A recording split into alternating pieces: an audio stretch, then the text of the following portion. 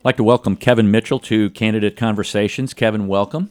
Thank you. I'm glad to be here. Now, you have been in the community for a little bit, but some people who are considering you for a run for the Board of Education may not know about you. So tell us a little bit about yourself.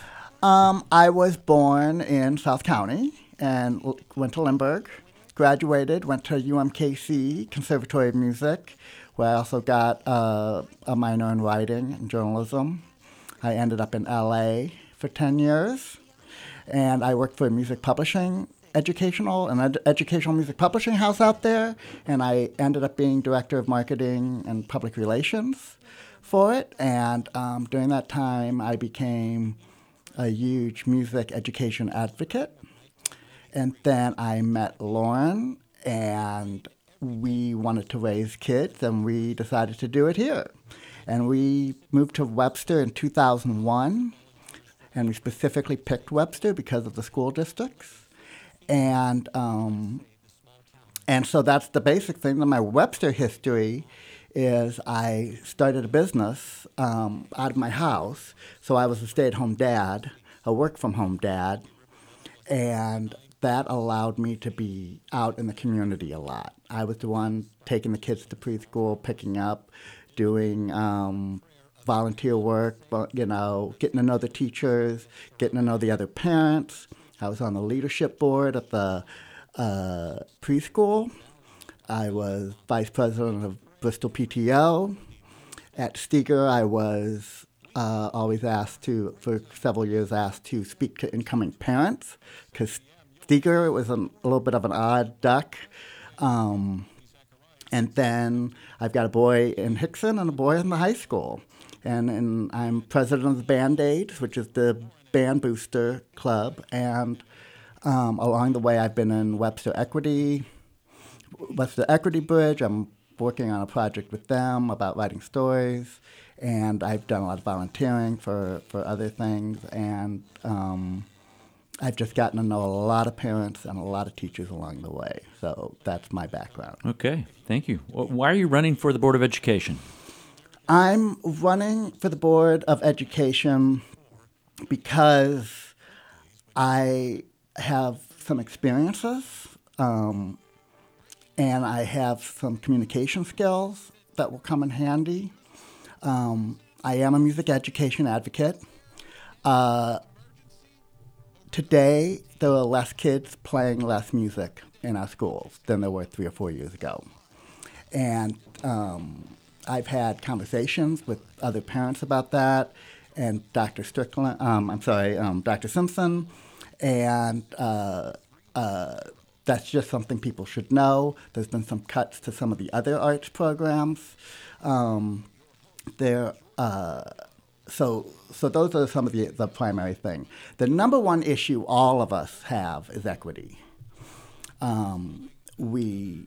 There's no daylight between any of the candidates running for the school board in terms of the importance of that. The three of us have a couple different opinions about exactly how to get that. I will say right now, I followed the process closely, and I think the process was great. I read through all those plans. The board seems to be leaning toward the neighborhood school plan. I support that. And I think I think I'm the kind of person that has additional skills that can help smooth that over. There are some rumblings you hear about property values, which I will say right now, my house is north of Kirkham. I'm in the Bristol School District right now, and my house will be in the Givens under this plan, and I support that completely. I think it's going to be a great opportunity for the administration, the board, and the community to come together and just make sure all our grade schools are good, so all our kids can walk to grade school. So that's part of it. And so again, the equity issue is the number one, but that's not the only issue. I've got questions about the communications, both internally and externally, both in terms of what's happening. I hear from teachers that sometimes they feel like they're not included in decision-making process. That could just be a PR thing. That could just be a communications issue. But it's important because it affects morale. I had a parent tell me, as far as the external community, feeling like we're all in silos, So that needs to be addressed in terms of certain groups are getting information and not all the groups are getting information, and also even looking at the types of things, of how we communicate. Maybe not everybody's checking their email all the time, and so those are all the kind of issues. And I just feel like I'm a member of the gig economy before that was a thing, and I know there's a lot of parents in town who are creatives and work from home and stuff like that, and that's also a voice I don't think is heard very often. And I think those parents see things that other parents might not, and so those are just some of the reasons I'm running. Okay. Now, you did mention about the school boundaries changing, but what are maybe some other issues that are pressing that are currently facing the school district? Right. So absolutely, the arts program. I am not sucking up to you, but I'm telling you, I'm literally running for your seat. You have a music education background. You are a band director. You know the power of music education. There is it's not just about liking music, it is a direct correlation between kids who play music and test scores, reading ability, math ability, and socialization, just feeling accepted and stuff like that. The data is overwhelming. I've been following it since the 90s. So to have a situation where Steger, I'll be super specific. Steger, you used to come in as a sixth grader and you had to do music. You had to do choir or orchestra or band, or then there was a 25 or so would take a music appreciation class, but even in that you played a little piano and guitar. Now, then they introduced the wheel, and now up to 40 kids get taken out of that program. And one of the things I've always been asking is, I've got data, everybody knows the data, on what even a couple years of music, even just being third chair trumpet in the concert band, what that can do for a kid. Where's the data on these changes that are happening? And is that equal? And is that actually as valuable? So, and I will tell you, I had coffee with Amy, the president, and it was funny. I told her this, and another big important thing is, I've got questions about class size. I've got questions about communication, LGBTQ plus issues are something super close to me. Just this year, the Jefferson City has filed 15 bills limiting the rights of that community. And so I want to stay on top of and just make sure that those kids feel welcome and they get what they need. I have friends with kids who are on the spectrum, autism, Down. I want to make sure they get the programs that they have all the support they do. Any kids that just need some extra help. We've got a wide economic disparity in this. We are of two cities. We've got some people lower on the end of the spectrum, of economic spectrum, and people higher. And things aren't equal. And so are those, there are parents who's able to pay for tutoring. My kid's getting paid to go tutor math. And other kids might need that help. But also I want to say, we can't forget the kids at the top either. The gifted programs, the AP programs, the opportunities for our highest achievers, those need to be put in place too. So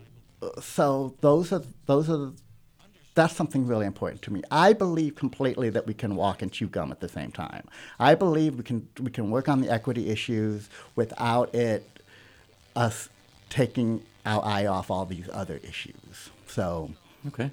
Now, if you look at, we've talked about issues the district is currently facing.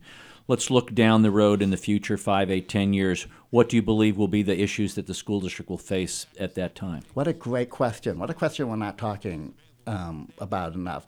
Well, first of all, Givens is going to be a crown jewel, and we'll have that problem worked out. I really believe it. I think going down Webster, our financial situation is always going to be challenging. That's just a fact. You hear about it all the time. It's an issue. I'm a small businessman. I'm very sensitive to finances. This is almost more of a city council issue. I understand that. But how we ensure that teachers are well paid, how we ensure that we finance the programs that we need to finance. Our current business plan is every 5 years go ask the community to raise their own property taxes. So I think 5 and 10 years down the road, that's going to increasingly going to be a challenge. Otherwise, I'm concerned that there's some things happening now that if questions aren't asked, are going to make things worse, or at least not better. I mean, let me just say one more example about the band thing that the greater community should know about. That we're losing band kids. I set up to 30. I did some math with Dr. Simpson in a meeting, and he came up with the number 20. Let's say 15. Well, that's going to be in 5 or 10 years. That's going to be 50, 40 less kids or more marching down the street at the 4th of July parade. So there's some things like that. And then the other thing is we've got to keep our reputation of a quality school up there. And I know everybody wants to do that. That seems like a given, but I feel very strongly that some of the issues that, like I say, if we cut into the gifted programs, if some segments of the population aren't being made feel comfortable and stuff like that, that's going to make us less attractive. When Lauren and I moved into this community and started to have kids, it was kind of on the way up. There were a lot of younger, more progressive people moving in, frankly. We used to have a Republican representative in Jefferson City when I moved. Now this is reliably blue. And so I think there's been an influx of that kind of population, which has been really good, except it's really grown our school district. And so, and I feel like that's still going to continue with the housing crisis and the way that more people are moving in, more young people are moving in. So we've got to both maintain that and also keep ahead this time of the school population growing. The impact that you think you will have as a school board member, what do you believe that will be? I ask questions for a living. I follow up. I fact check. And I know you had a reputation for asking questions that other people didn't know, I was told. So we have that in common. I think sometimes I've been to a lot of board meetings. When I was Bristol PTO, that one of my tasks was to go to all the meetings and report back to the board. And I really like the board. I think the board's made up of great people. I would be honored to be part of that. And I feel very strongly that a combination of I'm connected in ways that the other people running for the seat are not. I have a wider, more diverse collection of parents and teacher friends who I can speak to and for, and then and so just asking the good questions is going to be really my biggest contribution. Secondly, my communication skills, which we've talked about. So that's the kind of thing that I feel. I'm overwhelmed. I've just put it out there that I was running. I haven't asked one person to take a sign, and they're almost all gone because they've all contacted me. I've had parents go, "You're exactly what we need on the board." I'm not a VP. I'm not a lawyer. I don't have an MBA. I work for a living. I work in this community, and I see things and I hear things that I think it would be beneficial to have spoken at those meetings.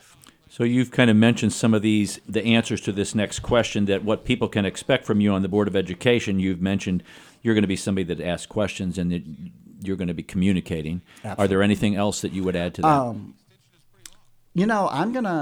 I'm gonna be real clear here again. I really like the board. I really like. There's a lot of good things happening in the schools. I don't have an axe to grind. I'm not going to throw any bombs. I don't pretend to have all the answers. I'm going to work closely with the board. I'm going to be a team member, and I'm going to listen and learn. And so and I think that's really important. I think that's just, in all my other leadership situations, I know from experience that if you walk in thinking you know all the answers, you don't. And I think that's going to be really valuable, because this is a critical time for the board. Frankly, there's a lot of the racist incidents in the schools and stuff like that. Everybody knows about the horrible meme that happened. Well, my kid knows that kid. I got to talk to, so having kids that are in high school and middle school, I think is super valuable. And having been through all the grades is super valuable. I'm the most experienced candidate in that way. So what are your perceptions of where learning is for the students right now in the school district? I think our teachers are fantastic. I just had, that's another thing I've been so grateful for. Usually we go together, but at least I've been going to the parent-teacher conferences since preschool. The teachers are amazing. I've come away so many times that just overwhelmed, and the teachers just we need to make sure they're supported. We need to make sure they're paid well. And we need to watch class size.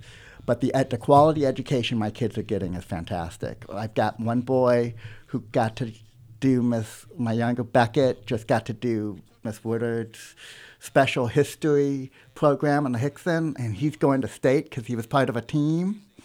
He was part of a team that did a documentary. Opportunities like that, it's just amazing. I have my other kid. I'm turning this into a bragging session. My other kid is going to state for saxophone. Our band program is amazing. Our band teachers are amazing. The dedication is just ridiculous, and all the hours they put in. And we are overrepresented. We beat out Kirkwood and Parkway West and all these schools that have more money and more kids than us. And I think the quality overall is really good, and and so that part's important, that people know when they vote for me that I really respect where we are right now, and I want to make sure that those people have what they need. Is there anything else you'd like to tell the listeners who are curious about your candidacy? What else can I say? You did a great job. I think we covered most of it. I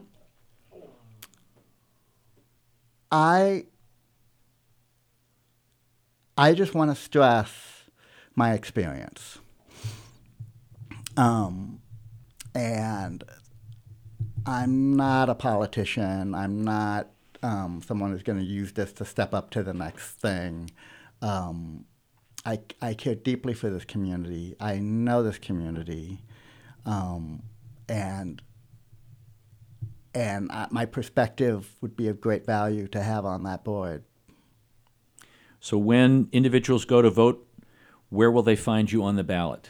They will find. You mean what order? Yes. I'm not 100% sure. I guess second or third. So, and it's just look for Kevin M. Mitchell, I guess. Did I answer that? You got that. Look for Kevin Mitchell, because Kevin Mitchell, thank you for coming in today. Thank you. And also Kevin Mitchell for WG.com. And forwg.com is my website. I am on Facebook. I want to hear from people. I want you to check me out. I want to be challenged. I want people to write me. I have a couple signs left if you want those. But most important, I'd be very grateful for everyone listening to check out my issues and my background. Kevin, thank you for coming in today. We appreciate it, and we look forward to your successful candidacy. Thank you. It's such an honor to talk to you, Doctor, and thank you for having me.